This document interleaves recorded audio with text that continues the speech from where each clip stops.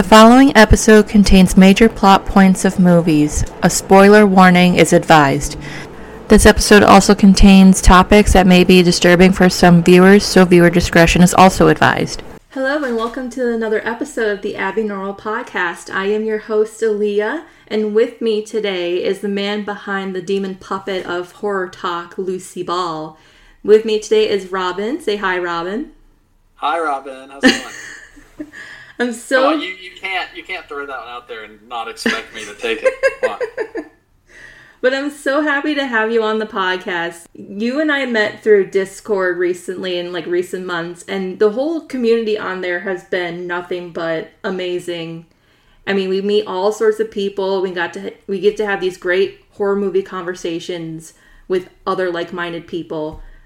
So why don't you tell us a bit about yourself and more about what you do on horror talk communities? Well, there's not much to tell about me, really. That's me trying to be mysterious. Yeah, we met through through a Discord group for horror creators online and horror fans and all. And just for as long as I can remember, I've been trawling the back rows of the video store for the cheapest horror movies I can lay my eyes on.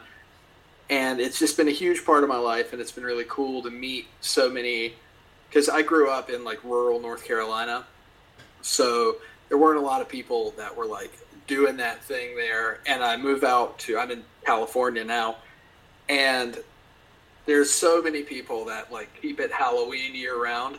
Mm-hmm. That it blew me away that it's such a big thing. And then with the advent of the internet and everything, so many people are getting into their own weird little niche things, and it's made horror just blow up in the best way. Mm-hmm. And horror talk. I got a little puppet. He's staring down at me right now. I can kind of see. So I can kind of see his reflection in the background. Yeah, I'd say that's my frog, but yeah, Lucy's over here chilling out. But he's a little demon puppet that runs an imaginary video store that's either on Earth or in some weird pocket of hell. It's not entirely clear. But he's an outlet to review lesser seen or popular horror films in a fun and interesting way. So that's pretty well all there is about me. Yeah, but it's really cool. And I like how, because I've been following you for a while on TikTok. So it's been really cool watching Lucy's evolution progress over a couple of years. What got you started into doing the puppetry? So funny enough, the first time I got my hand in a puppet, I was in a Methodist church. That way it was part of a youth ministry. We did the children's thing with puppets, and I think that was the first time I used a puppet in any real sort of sense for a congregation of 30 people, tiny little thing. But yeah, so that was my first taste of it. And where I grew up in a sort of isolated rural community, a lot of my entertainment stuff as a kid was hand-me-downs from my older cousins. So there were lots of Sesame Street tapes and all of that kind of thing. So I was just immersed in that. Always had sort of a draw to it. And I sort of fell out of it because as I got older, I started playing music and just doing other things. And 2020 happened and everything grinded to a screeching halt. Yeah. And I decided I wanted to get back into puppetry because I've always wanted to find a way into making horror stuff. And I've always been into the host thing, your Elvira's or Joe Bob Briggs or whoever. And I've always thought that was such a cool and interesting thing. And to be blunt, the world needs another random white guy talking about horror movies it needs another hole in the ozone. Mm-hmm. But I appreciate that I have a sort of depth of knowledge for having been into it for so long, and I thought a puppet would be a fun sort of way to breach that while also keeping it a creative thing and not just me being check this out. And so that's sort of how he was born. I was going to build him myself, and my partner was I think you should probably get somebody who knows what they're doing, because otherwise, you've never tried before. You're not really going to like what it can be as much as somebody who knows it. Right. And the guy who made Lucy, Mel, at Freaky Farm, just happened to be open for commissions, and I got a slot, and now he and I are really good friends, and he was born. There he is. Yeah. Nice. And I know you said recently he just had a bit of a makeover. So. Oh, Nothing major. I got him in 2021. I want to say is when he showed up in the mailbox. And from having shot a bunch of different videos, and we go out to, like I said, here in Southern California, there are so many like horror Halloween like pop-up markets that just happen, and a lot of them are outdoors. And just by nature of having him and using him so much for years, some of the white parts of him had gotten a little dingy. Right. He just needed some TLC. So he got new fleece on his hands, so they're white again. His little neck fluff got washed. I put some magnets in there where I can have him put his hand on his chest and just use one hand, and you can put a hand on his hip, so he's doing like a little sassy thing. Oh, that's so cool. Yeah, it's really neat. But yeah, nothing too huge. Just some tender loving care. Nice. I know you said you've been into horror movies for a long time. What was your earliest introduction to the genre? I think it's Scream. That's the first memory I have, is because my parents were fairly young when I was born, and Scream was like the new hit at the video store. I think I can't remember what year that came out, but I couldn't have been older than like 6 or 7. And I remember I would like sleep on a pallet of blankets in the living room a lot of the time, because I didn't want to like go to bed alone, or I was freaked out by that whole idea. And they were like, okay, you can sleep out here, but you can't watch this movie. Like, it's not for you. So I'm covered up, and I just kept peeking out from under the blanket and like seeing little snips of Scream. So that's and I think the first one I watched all the way through was Scream 2, like as soon as that came out. Right. Yeah, I remember, it's not my earliest memory, but like when I was a kid, I couldn't really handle horror that well, but my mom's extended family would always have these like parties and get-togethers, and I don't know why the houses were always so segregated. Like, you'd have dads in one room watching sports, and then all the moms would be in the kitchen cooking and gossiping. And then all the kids, and these were like older teenagers too, would be in like a bedroom or another part of the house watching a horror film. And I remember just walking in at one point, and it's the scene in Scream, it's the opening scene, but the camera like zooms in closely to Drew Barrymore's body like hanging from the tree. Oh, in the tree. Yeah, and I'm like, what the hell is happening? But I remember that. It's so funny. I was like, my mom played Mortal Kombat with me for like as long as I can remember. So violence and stuff like that has never affected me in like a visceral kind of way. And horror films didn't really scare me that bad. But like Who Framed Roger Rabbit, when they run Judge Doom over and he like peels himself off on the ground. I had nightmares until I was 16 years old about that scene in that movie. Yes, that's so creepy. It's so neat. What scares people is it's so different for everybody. It's great. Yeah. What's your favorite subgenre, if you don't mind my asking? God, that is $1 million question. It sort of flits around, and it feels almost like a cop-out of an answer because there's subgenres within this subgenre. But I think my favorite way a horror movie gets told is through like a found footage kind of lens. I think most of us who like grew up on the internet are really drawn to that because it has that like uncanny reality unreality thing going on. And then to subgenre delve further into that, I'd say I love a good ghost story. I love a haunting. I feel like there's so many cool storytelling layers you can get into that. Right. Like you can do the sort of blown up, like, oh, it's all about unprocessed trauma, that thing that everybody's doing in their movies now. Or you can have a ghost be anything, and it just taps into like a cultural fear for Americans of past decisions having consequences in the now that I think is like a really interesting medium for a story. Yeah, that's cool. Yeah, I really like slashers are my favorite. Yeah, I think they're the most fun. They're like... And that's a thing I always like lay out to people is like every horror movie is like my child. I love all of them, and maybe there are some that I love a little more, but I've got a specific reason for what I love about all of them. Like slashers, you can't beat the special effects and how ambitious, like they just go for it. Whatever it is, they go for it, and it's so much fun to watch.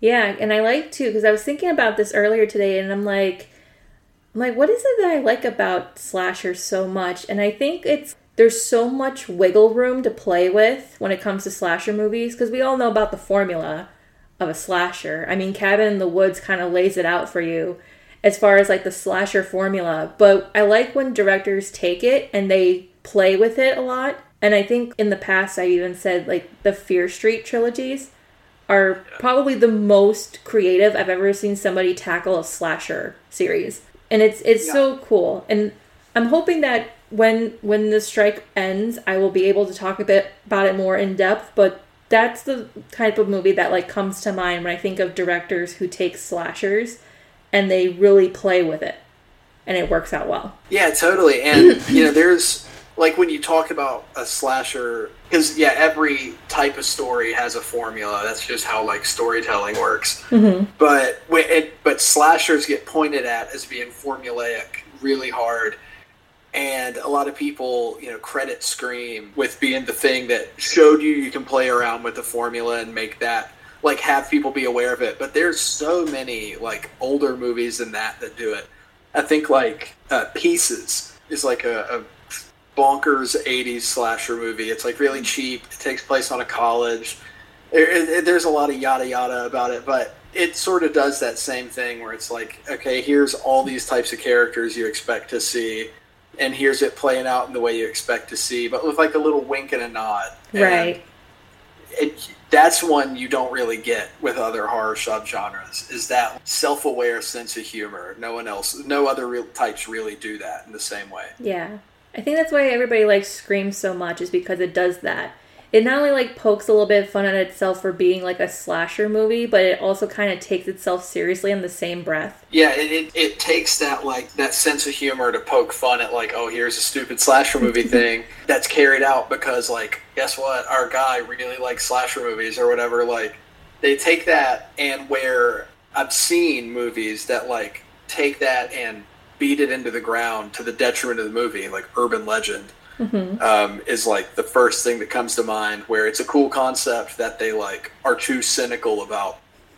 And Scream has this really cool way where it plays with itself and makes fun of itself, but it also like elevates itself to be like, but we're still meaning business, right. Even though we're exploring what the genre is, we mean it. Yeah, and I think it's so interesting, too, with the franchise, is, like, how every movie breaks down, like, what it represents. So, like, with the first, you have the original, then you have a sequel, then you have a trilogy, and then you have a remake, which is my favorite. I love remakes. So, I'm curious to try to think about what this next Scream movie is going to be. Because now what did they tackle in the most recent one? What are they, like, the most recent one was, like... It was sort of retreading Scream 2 in a lot of ways. Yeah. So where 5 was all about reboots. Mm-hmm. And not quite remake, but not quite a new thing either. Yeah. Like, that's what that one was all about. And then Scream 6 was about the requel, I think. Yeah, like a remade sequel sort of thing. Yeah, and... Yeah. It would be a whole other episode of the podcast talking about the ways Scream 6 is like Scream 2, but I was really entertained to like watch the movie and be like, oh. Right, and especially when we heard that I think Christopher Landon's going to be directing this next one, and he directed Freaky and a couple other like almost horror comedies. I'm curious to see if that's how he's going to tackle this next Scream movie. I want him to bring the camp so bad. Yes. Because Freaky was so much better than I expected it to be. Because I thought it was just going to be a fun, goofy slasher comedy thing. And it was that, but it was a really good execution of that. Yeah. I'm really excited to see what he does. And I didn't know that he's actually the son of Michael Landon. I didn't know that. I didn't until just now. Yeah. I can thank the guys from Mostly Horror Podcast for that, because they interviewed him in one of their previous episodes, and they're like, your father's Michael Landon, right? He's like, yeah, that's my dad. And I'm like, sure enough. Did not know that. So how are we categorizing Terrifier then? Should we say it's a slasher or body horror? So if I can channel my last video store on Earth moment here. So I think, like, for me, I I call it, like this and movies like this, I call them throwback slashers. Okay. Because it is self-aware, right? Like it knows what it's doing, but it's not meta. It's not deconstructing a slasher movie. It's not doing any of the things you commonly see like a modern slasher do, or like a Scream. Like you don't see any of that kind of stuff in there. It's just like unadulterated 80s blood, guts, and ass as far as the eye can see, but jacked up to 11 because we're in the 2020s now, and you can't be tame. You got to really give it to them. So yeah, it's like this one. Hatchet is another one that I throw into throwback slasher camp. Laid to Rest is another one that's sort of like that. But yeah, I think it does tread in this like body horror-y kind of zone because it's so outrageous with the things that you see happen to a human body in this movie. Right. But and just for me, like I think the inclusion of like an icon character, a singular prey character, like I think all those little things add up to make it more slasher forward than body horror. Because when I think of body horror, even slasher movies that like lean into the body thing, like Laid to Rest, I'm gonna keep talking about that one, but it doesn't feel like body horror or whatever to me. And it's, who cares? It's a meaningless box we slap on stuff. But when I think of body horror, I think more like Videodrome or Zoo on Blanket, like even a Human Centipede or something. Yeah. Stuff where it's not necessarily like this character who exists to be a beast of prey, and this character or characters that are trying to escape that beast of prey. Right. That just puts it there, even if it's super grotesque or anything. Right. And it's such an odd movie, too. Like I said, I watched it 3 times since we decided on... Bless your heart, yeah. Because I'm like, when we covered Train to Busan last week, I even said, I'm like, this movie came out in 2016, and I slept on it for so long. And Terrifier was another movie where I was just like, am I in a rush to, like, watch it, or can I hold off on it for a while? And then when I watched it, and I'm like, I probably could have held off on it, but I'm like, I watched it 3 times because I'm like, I'm just trying to understand, like, what is the point? It almost feels like, I don't want to say it's a senseless slasher, but when you have a character like Art the Clown, who kind of like in a Michael Myers sense doesn't talk, just kills for the enjoyment of killing, but doesn't have any, like, I don't know, it just seems like, I don't know why I kept watching it. I'm like, I'm trying to figure out so much what this movie means to me. So I would argue that it doesn't mean anything, and it not meaning anything is what it means.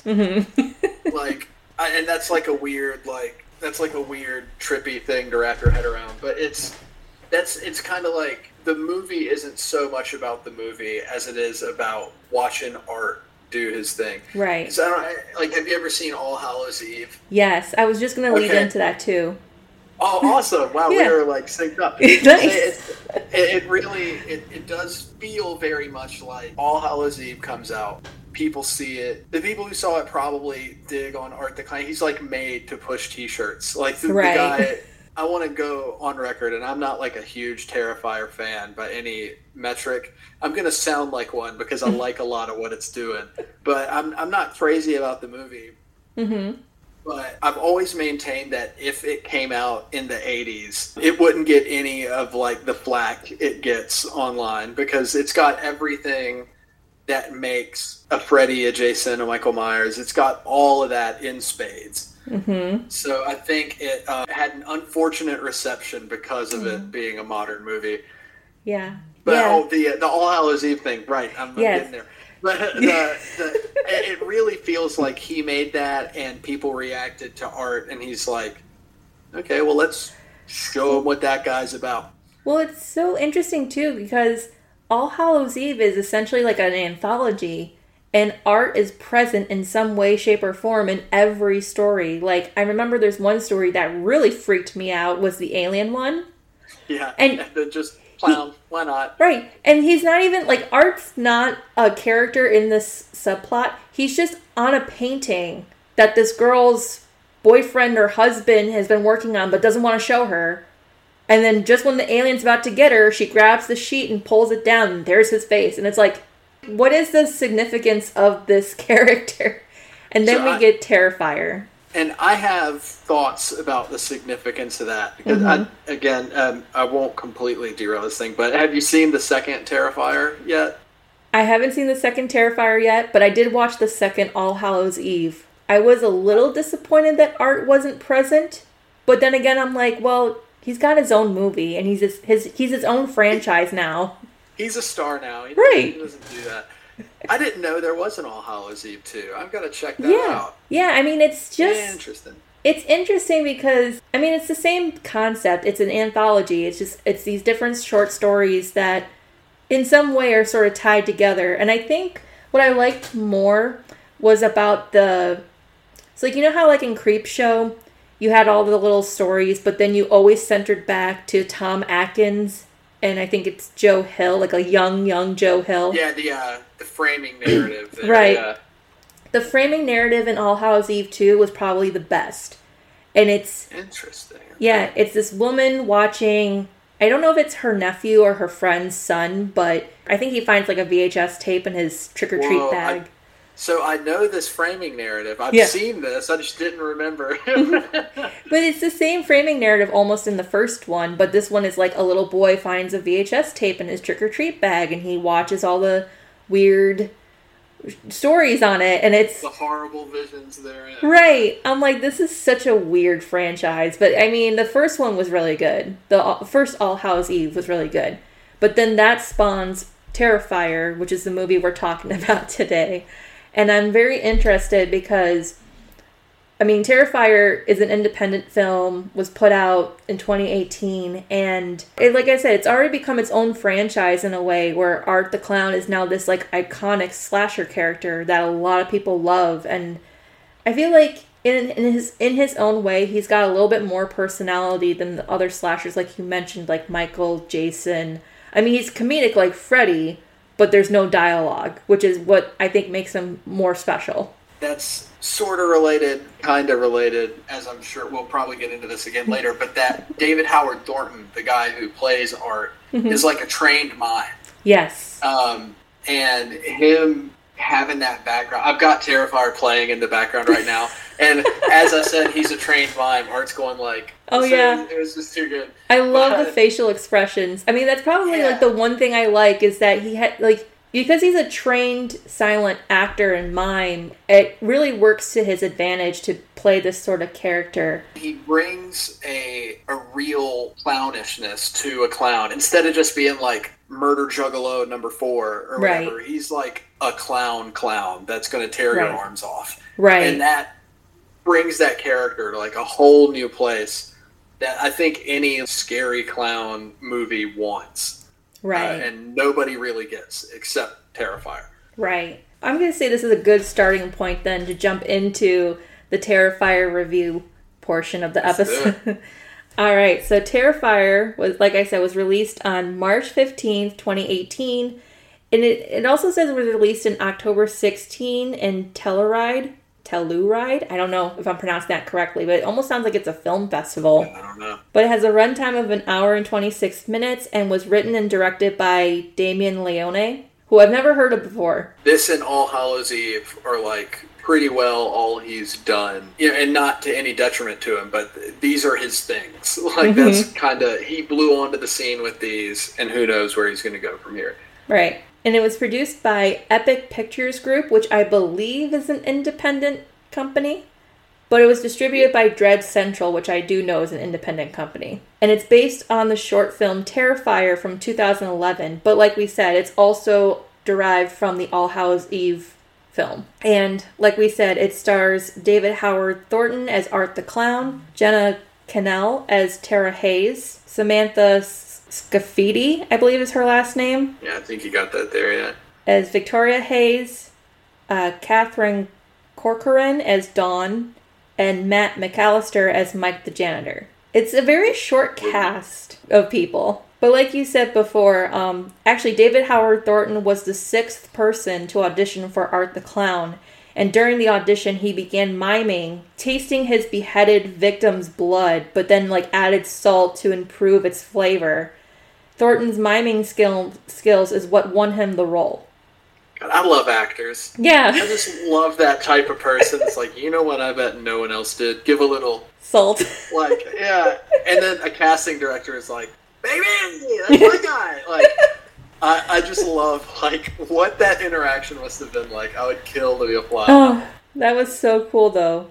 And David Howard Thornton describes Art as, quote, an evil Mr. Bean. He was also inspired by other silent and physical actors such as Charlie Chaplin, Buster Keaton, Lon Chaney, Doug Jones, and Jim Carrey. I have no idea who Buster Keaton is. So I'm so glad you said that. Oh my God. Before I give you old Hollywood about Buster Keaton, I think a lot of those are a stretch. Mm-hmm. Like the Lon Chaney, you're in a horror movie, I guess. He distorts his face a lot. Okay, but Jim Carrey, I don't really see. But Charlie Chaplin and Buster Keaton, when I read that clicked so hard. I was like, oh my God, that's exactly what he's doing. But Buster Keaton is also a really big influence on like Johnny Knoxville. He was in a bunch of old westerns and like a bunch of soundstage movies from back in the day. If you ever see, there's like, it's old black and white, I can't remember the film it's in. Somebody's going to have my head for that. But there's like the facade of like a barn or a saloon, and then like little cowboy, and the facade falls down, and the window frame goes around him and like shoots dust everywhere. But that's like an old Buster Keaton stunt. He did a lot of like really intense stunt work in these silent movies. And yeah, he's just got very bombastic body energy. And if you can think of a silent Western stunt, it's Buster Keaton. Like, okay. The guy was all over the place and was huge for the physical actors. Yeah, because I tried looking up a picture of him because when I was reading my notes, I'm like, who is Buster Keaton? And the first picture that comes up is a side-by-side photo of him with Rami Malek, who was from Bohemian Rhapsody. Yeah, and I'm like, they kind of look different, but I mean, it's not quite similar. But Doug Jones is like a big actor in the horror community in terms of like prosthetic work. Like he's almost becoming the new Lon Chaney in a way as a man of 1,000 faces because he's always doing that kind of work with prosthetics. Yeah, I had to Google Doug Jones. Yes. Because, again, I didn't know him by name. I was like, oh, right, the Gill Man from Hellboy. Cool, got it. He's the Gill Man from Hellboy. He's Billy Butcherson. Not this dude, but the goat guy in Pan's Labyrinth. He was also the Pale Man. Oh, okay. Yeah, he was both of those characters, and he was William Butcherson from Hocus Pocus. And then most recently thing he's in is What We Do in the Shadows series. He plays the Baron Parnassus. Baron Aphanas, Aphanas, yes. Why did I say Parnassus? It's a very solid vampire name. Yeah. And Parnassus. But yeah, that's a good show. I mean, like I said, he's just a very versatile actor, which is really cool.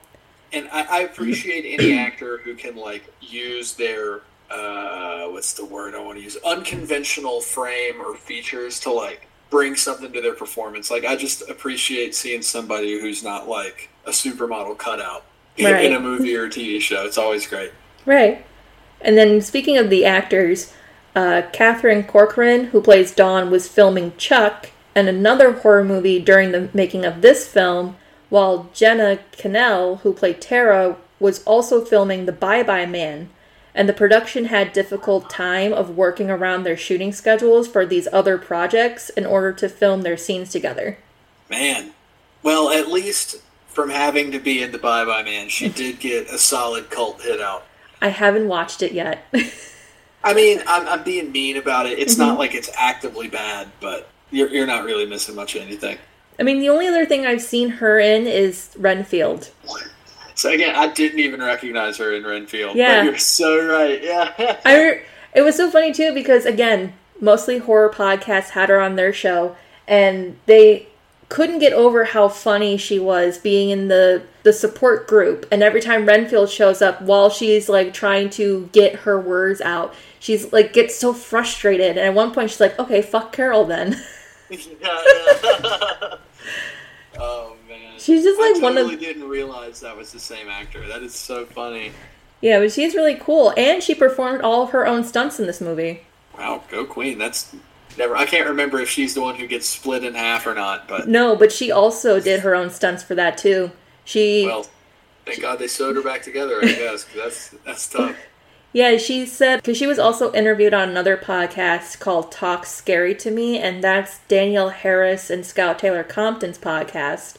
And she was saying how, she's like, I wanted to do that. I wanted to do that scene where I would be upside down, and I knew that the risk of being in that position was probably going to be harmful to my health, but we made it work. So I was like, kudos to her. Yeah, everybody loves to hang upside down for 5 to 6 hours at a time. It's covered in liquid latex and corn syrup. It's great. I know, that scene, like, I mean, we'll get into it later on when we get to that part of the plot, but that's such a weird scene. It's a weird way to kill someone. Point for a lot of people. Yeah. Especially with, like, a hacksaw.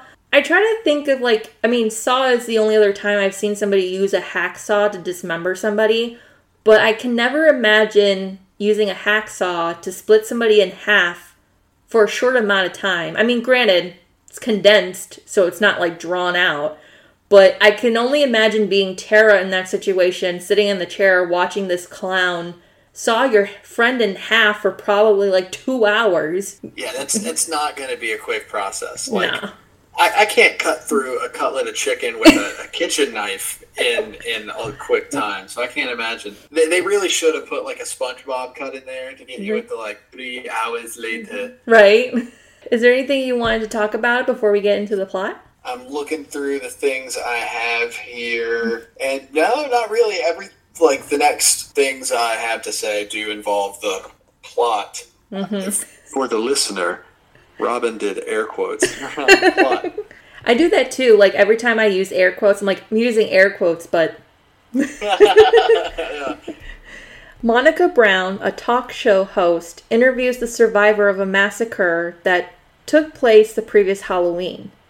When Monica brings up the fact that the body of, quote-unquote, Art the Clown, the killer behind the massacre, disappears from the morgue and suggests that he is still alive, the woman insists that he is dead. During the broadcast, Art the Clown furiously kicks the TV. And he's watching all of this from his lair underneath this building. Yeah, it's clown car. A clown car. Yeah, it's bigger on the inside, don't you? That's how they fit them all in there. But he kicks the TV in and he fills a garbage bag with weapons. Post-interview, Monica talks badly about the interviewee because of her appearance to her partner over the phone.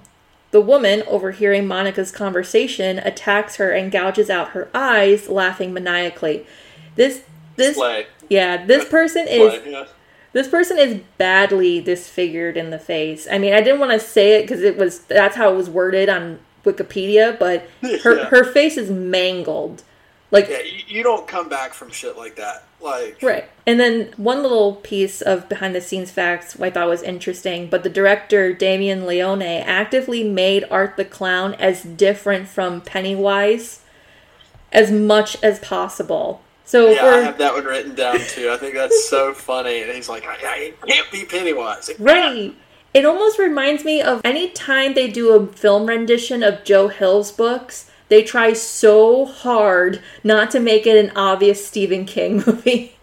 But it always so is. I'm going to detract here a little bit. So Joe Hill writes as Joe Hill to not be associated with his father, Stephen King. Mm-hmm. But he writes the most Stephen King-y shit I've ever read that isn't from Stephen King. Like, when The Black Phone came out, my friends and I went and saw it, and I'm like, sleepy New England town, bunch of random kids.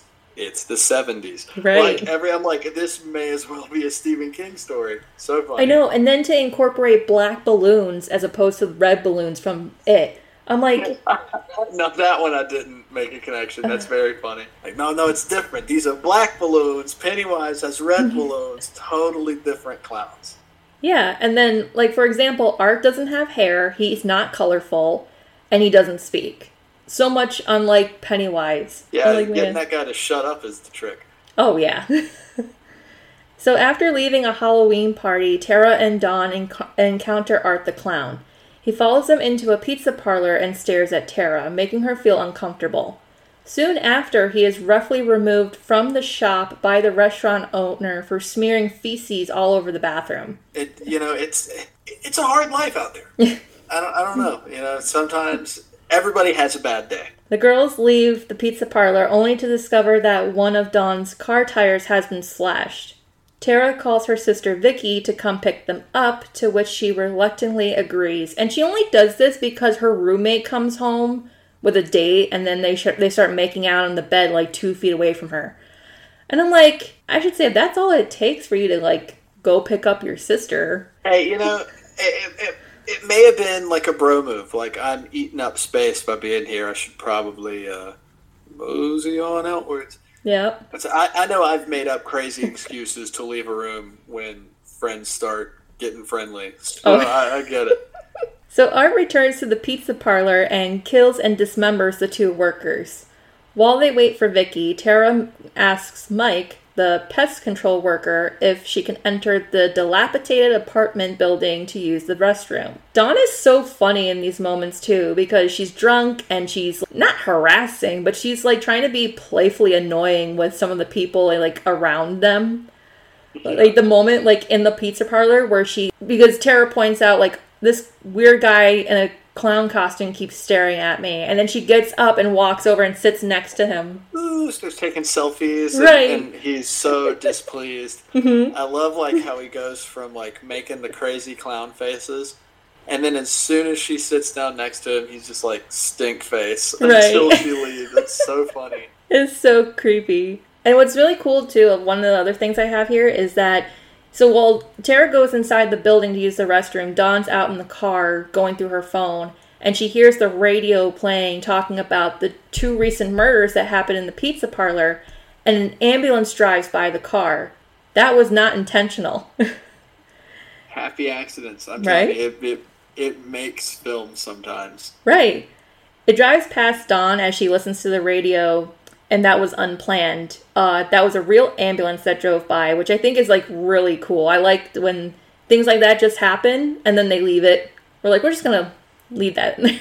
Yeah, like oh Lord, I can't remember the name of the movie, but there's that Scorsese movie that's like a passion play.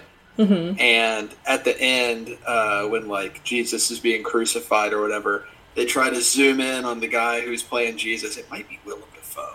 Oh. Anyway, they zoom in on whoever is playing Jesus. It's some like big name actor, and there's this crazy light bloom that hits the camera on accident because the sun was setting, and it ends up making this iconic light effect on the film that Scorsese was like, "Cool, we'll keep it."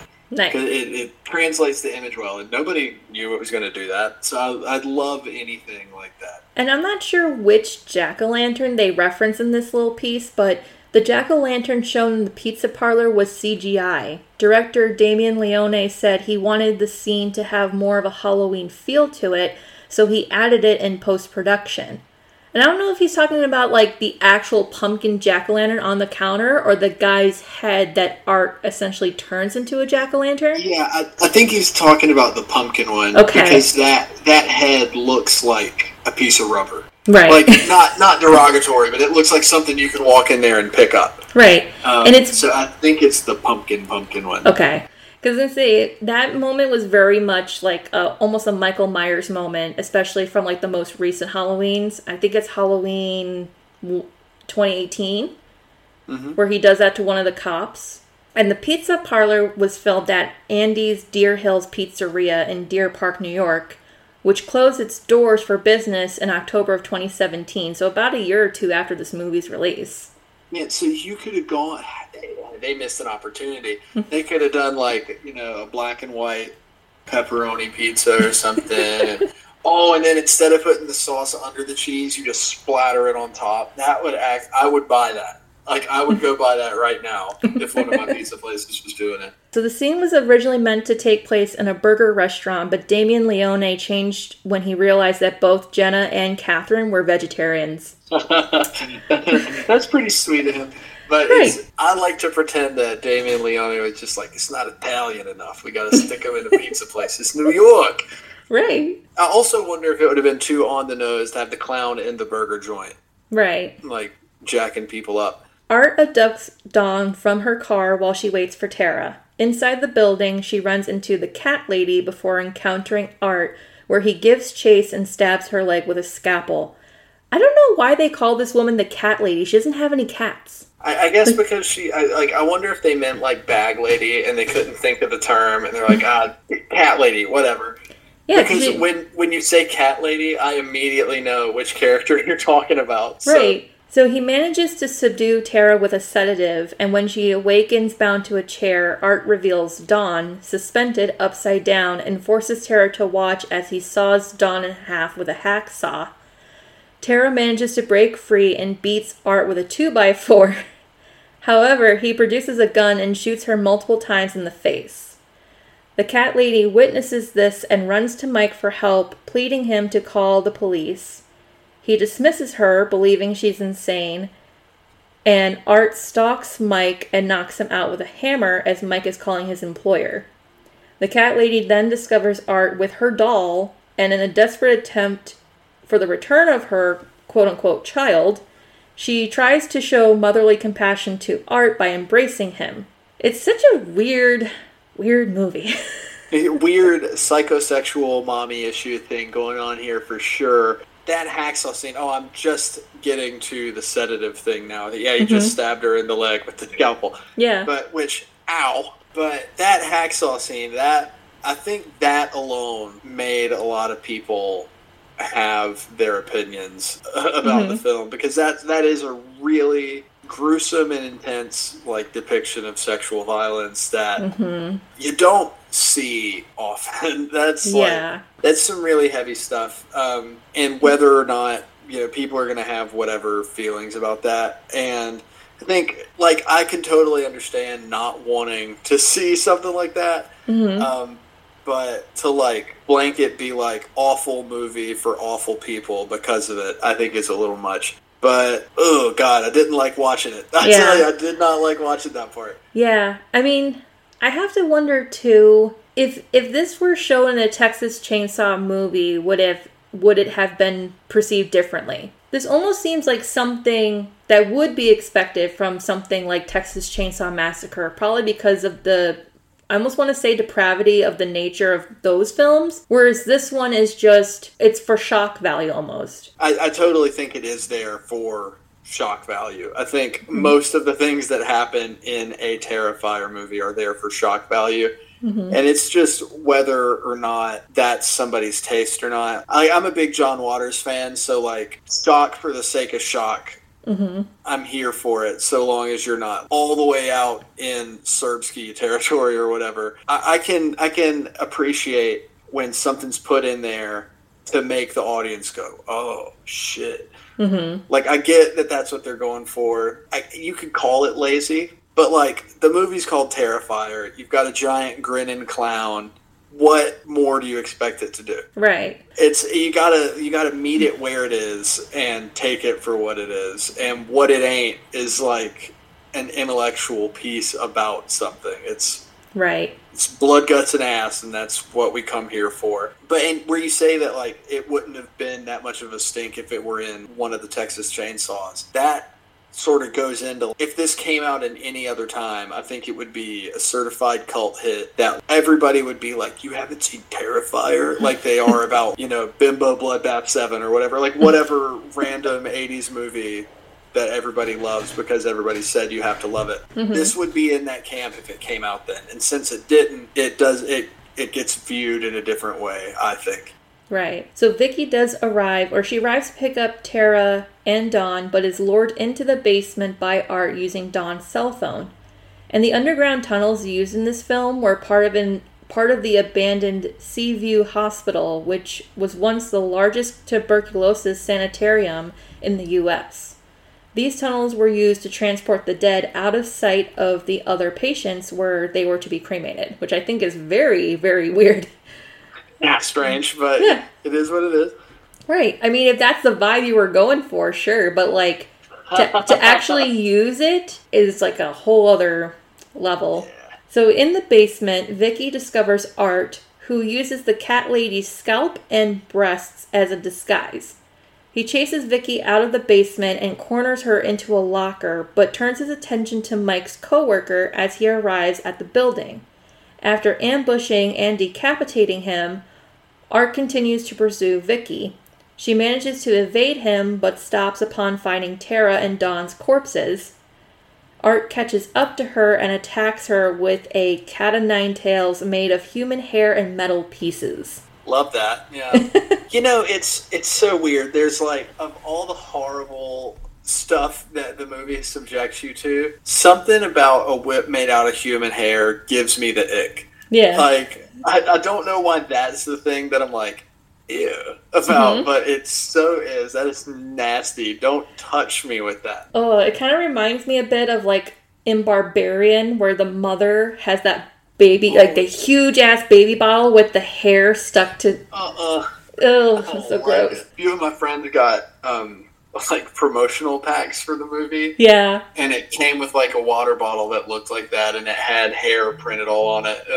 I hated looking at it. It's so nasty. I know. And he was like, oh my god, it's hair. And then he starts gagging. And that's why you put Justin Long in your horror movie right there. Yep. But something I wanted to sort of touch back on with this, in that hacksaw scene where he pulls out a gun, that is so scary to me. Like, I know a lot of people, when you have a slasher character pull a gun out, they're like, lame. They don't do that. But I think that's terrifying. But it's just so final and intense. And like a stab, you might crawl away from it. If somebody shoots you in the face, you're not. And maybe it's my like 21st century American showing, but a gun is the scariest thing that like some maniac could pull out. Right. And I feel like it's so out of character for a slasher movie, because when we think slashers, we think of knives or axes or machetes or any sort of like object that can be used to linger death and like prolong it.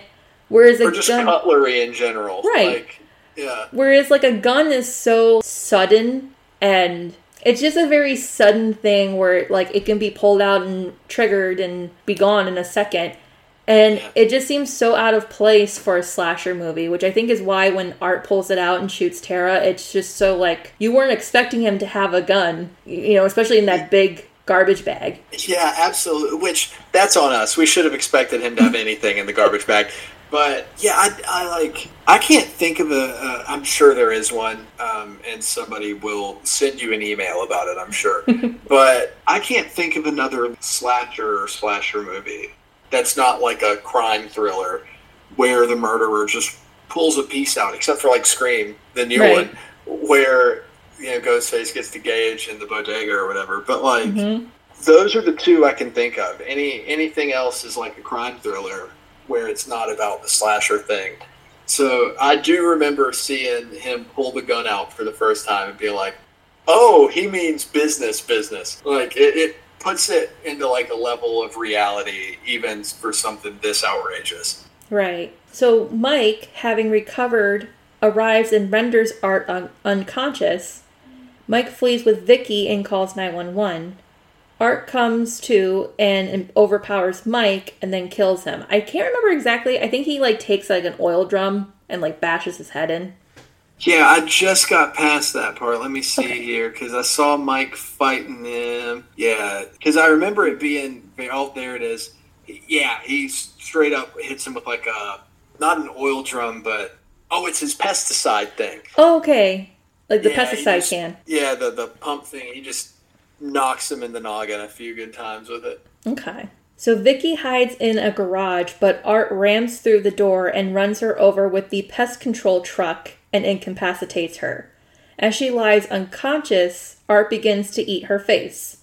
When the police finally arrive, Art shoots himself in the mouth before he can be apprehended, and the officers discover Vicky is still alive.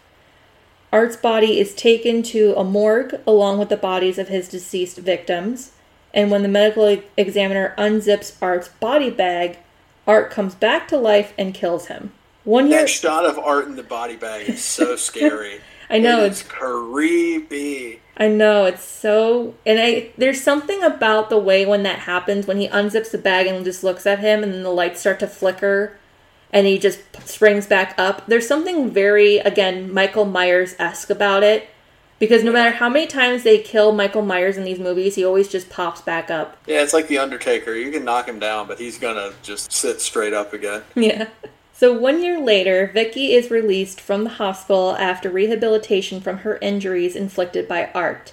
She is revealed to be the severely disfigured woman from the film's opening scene, and thus the events of the entire movie took place that previous year. Which I didn't realize that after, the first 2 times of watching it.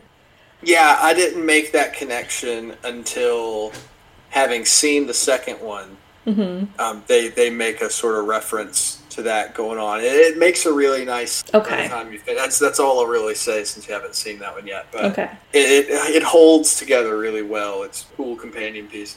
Okay. But yeah, the first time I saw this, I did not pick that up as well. I was like, okay. Yeah, and I don't know why it didn't click after the first couple times. I think it was just me thinking oh, he just does this to every one of his surviving victims. He just eats their faces. But apparently, no, that was her in the beginning, too. Yeah, and I think also, by the time I had finished this, I was just so tired. I was like, you've put me through a lot, movie. You've put me through a lot, and a thing that I've noticed about, I guess you can just call it the Terrifier franchise at this point, but a thing I've noticed about it is they really like to plant seeds for a larger idea, and then do nothing with them. It happens a lot in this one, with all the stuff with the cat lady and the baby, and Art needing to be mothered. If that were any other slasher movie, there would be some expository dialogue. Either expository dialogue between a character who knows Art and one of our survivors, or the survivor finds a journal or an audio log or whatever that contextualizes that moment. You don't get that here. There's a lot of that in Terrifier 2, where it looks like, they're building lore, and then they just never do anything with it. Maybe it all comes together in Terrifier 3, coming out in 2020, whenever. But I think it's next year, right? I think so, yeah. Okay. And then I have one piece of behind-the-scenes info before I wrap up the plot. But when asked during an interview in April 2023 if there were any criticisms from his film that surprised him, Damien Leone said, quote, "I get constantly accused of being misogynistic. Of course, today it's inevitable.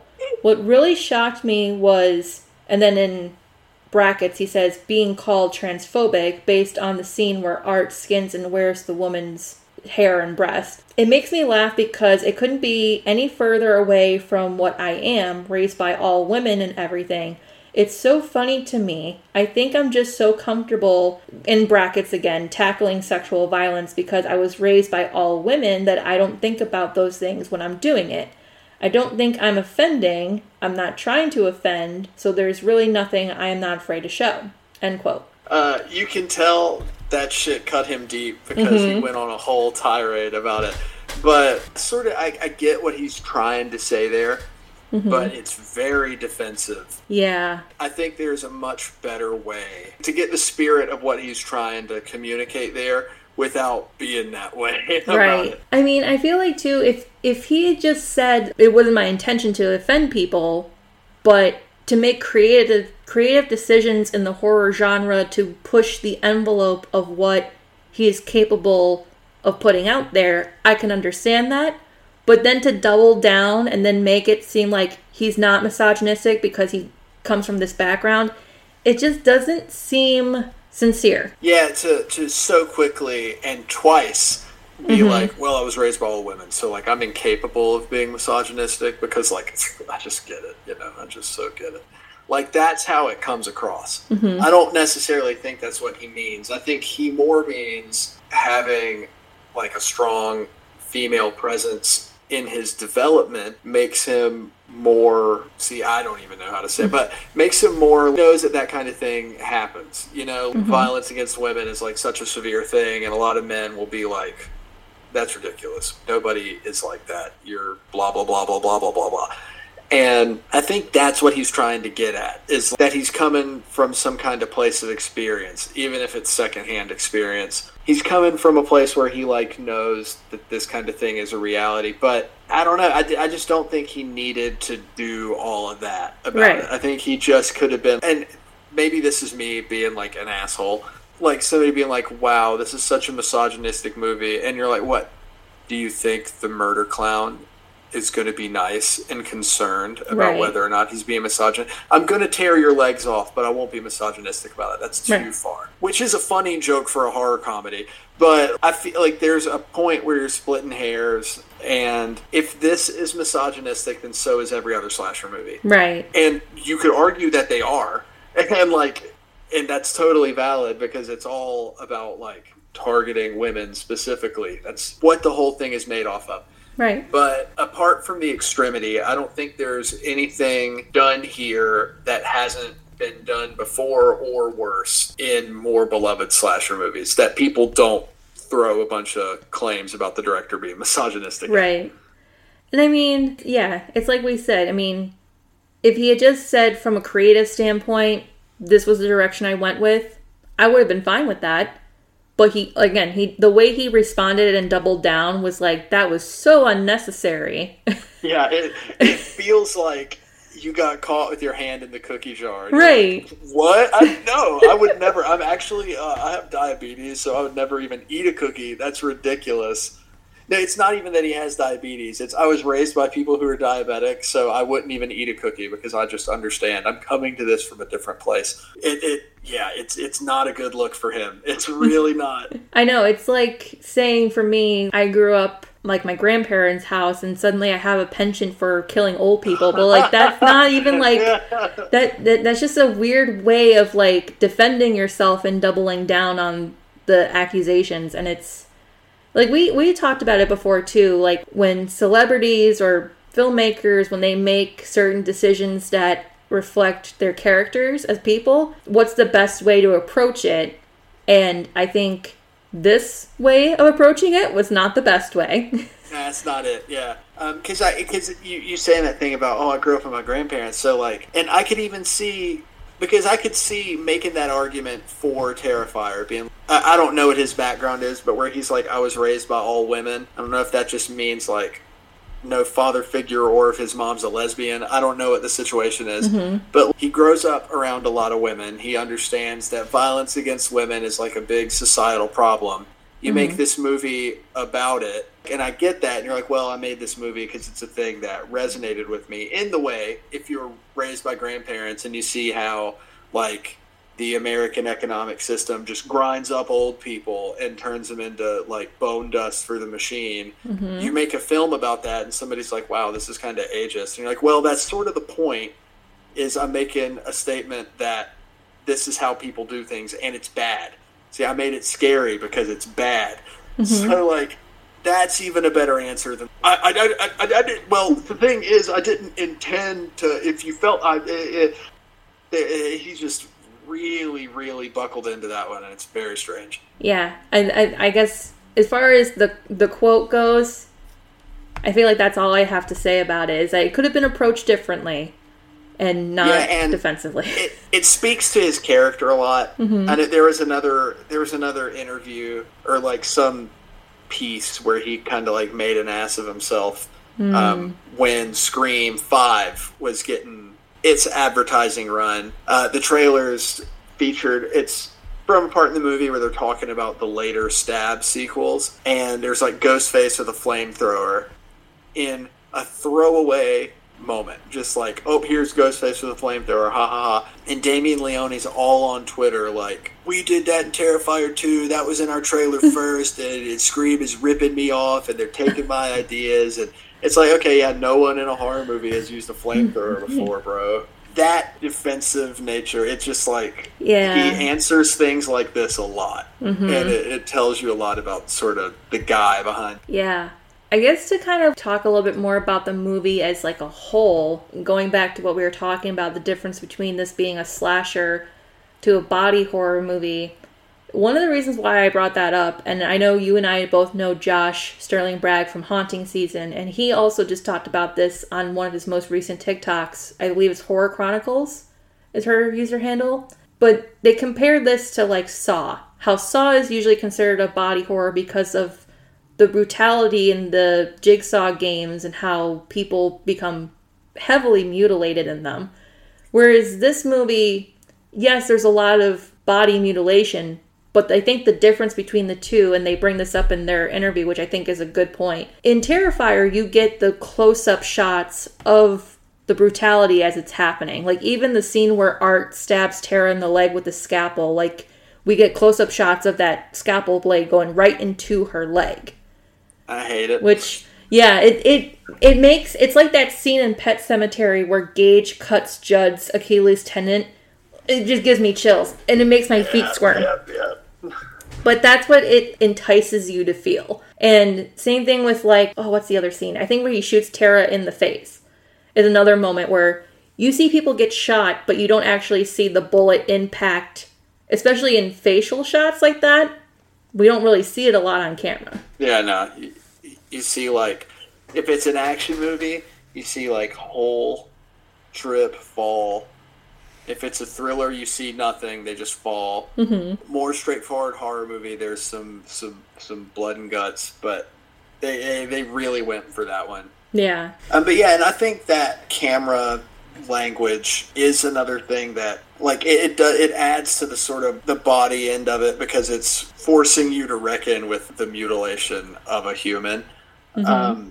But I still just feel like in the grander story or structure of the thing, that Saw is a great example. There is a murderer that is sort of stalking people, like, and it's more like, here we go, a slasher movie is about the chase, mm-hmm. right? And that's what you get through all of this. It's all cat and mouse. There's like 3 mice, and there's one really hungry cat and one really hungry deranged cat. And while it's like super gruesome, mm-hmm.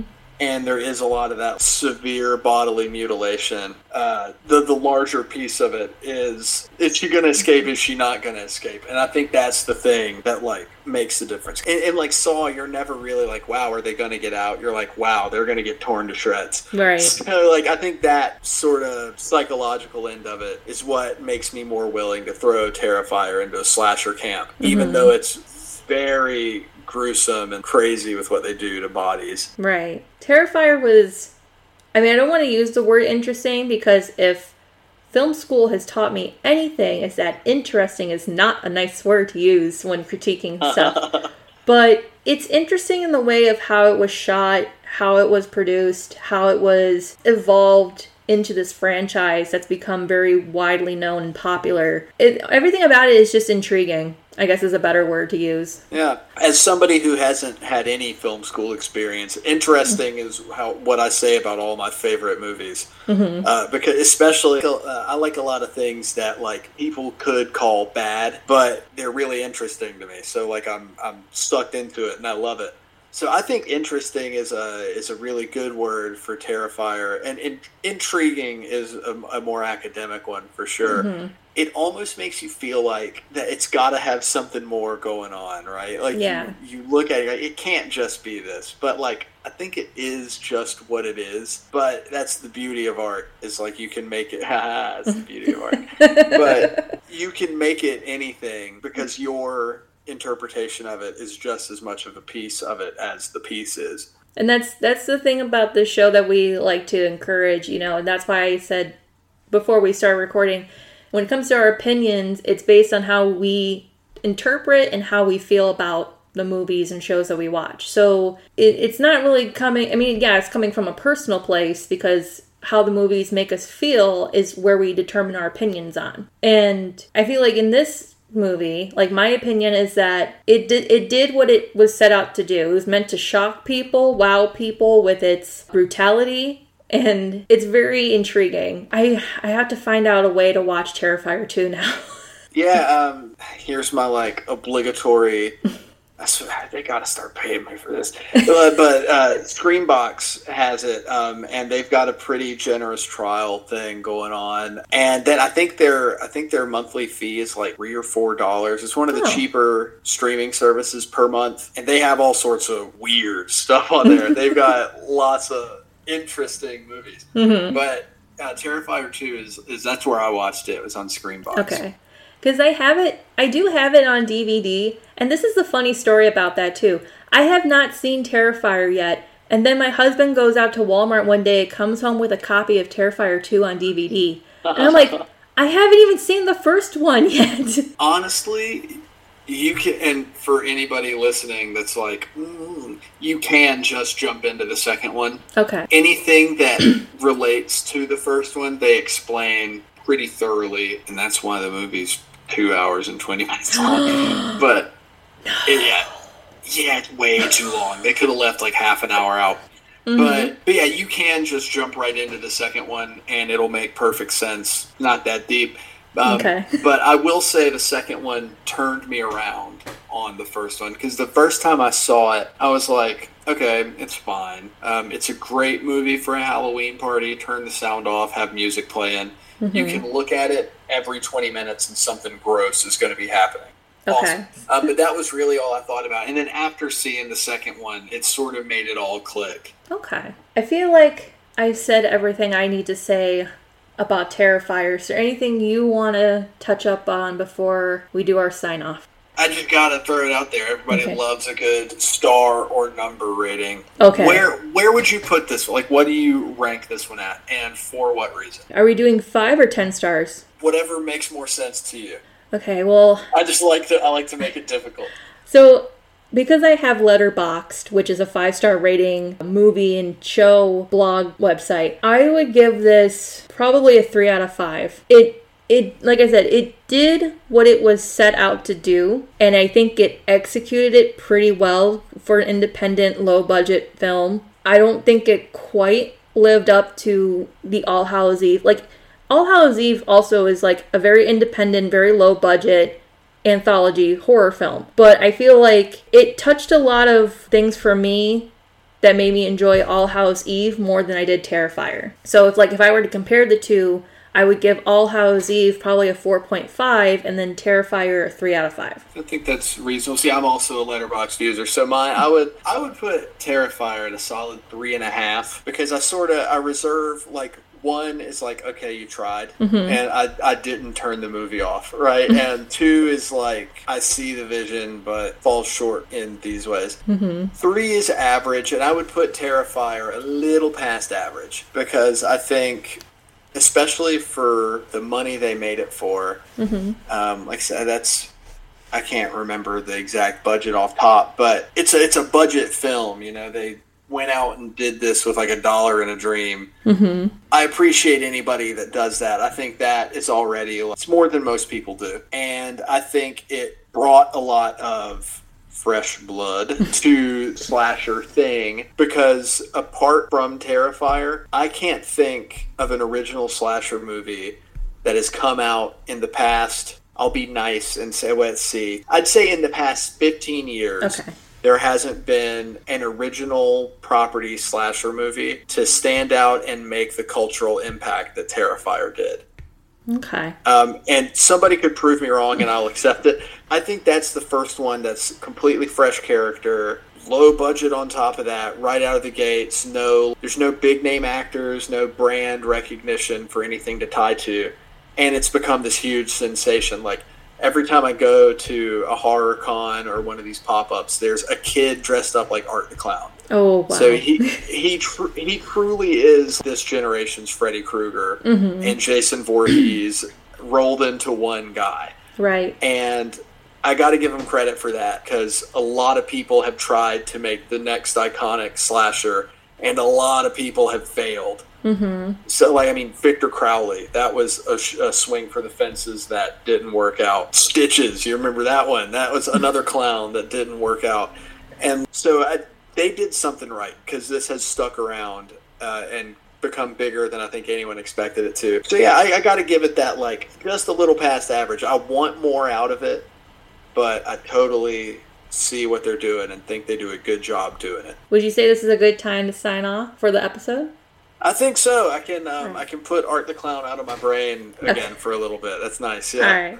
Yeah, because now that we covered part 1, we definitely have to do part 2, and we will have you back on when we do that. And like you and I said, when we do part 2, we can do a more deeper dive conversation on the franchise as a whole. Thinking back to All Hallows Eve and the way that the first movie had art kind of tied in into all of them, it kind of reminded me a bit of Trick or Treat.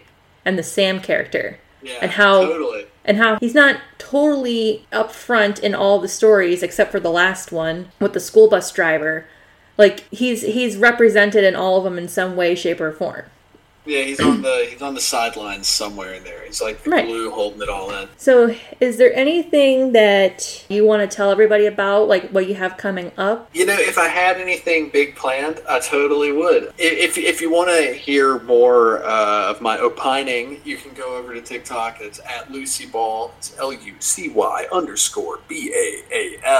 Come get a membership at the last video store on Earth. We are throwing out Rex and having puppet fun. It's a lot of fun. It's movie Rex, it's horror Sesame Street shorts, it's whatever I feel like making it at the time. So there's that. You can hit me on Twitch at the same handle. I call it Came From the Public Domain. I have guests on, and we talk through public domain movies, sort of a mystery science theater thing. Oh, cool. Yeah, and as soon as I get another one of those scheduled, I'll announce it. I'm working out some details with a few guests and everything, so we're trying to get the next season up and running. Maybe a big Halloween special. Ooh, nice. And then I know you and I are actually going to be co-hosting with Avery on her podcast in a couple months, the Unbound and Rewound podcast. So make sure you guys go check her out. I finally caught up on all of her episodes. The only ones I haven't listened to are the ones where she reviews Grady Hendrix books, because I haven't read them yet.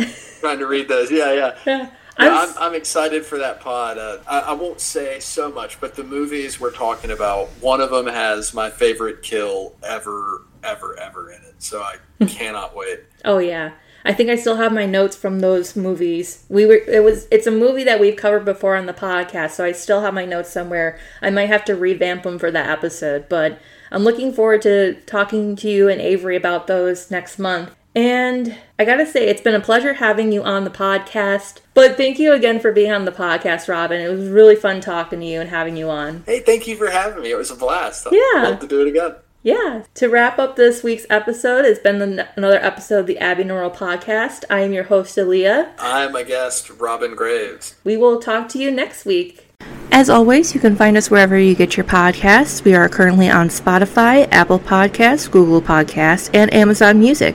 Be sure to give us a like, subscribe, or a nice review for our podcast. It helps boost our show positively. You can also follow us on Instagram and now on TikTok.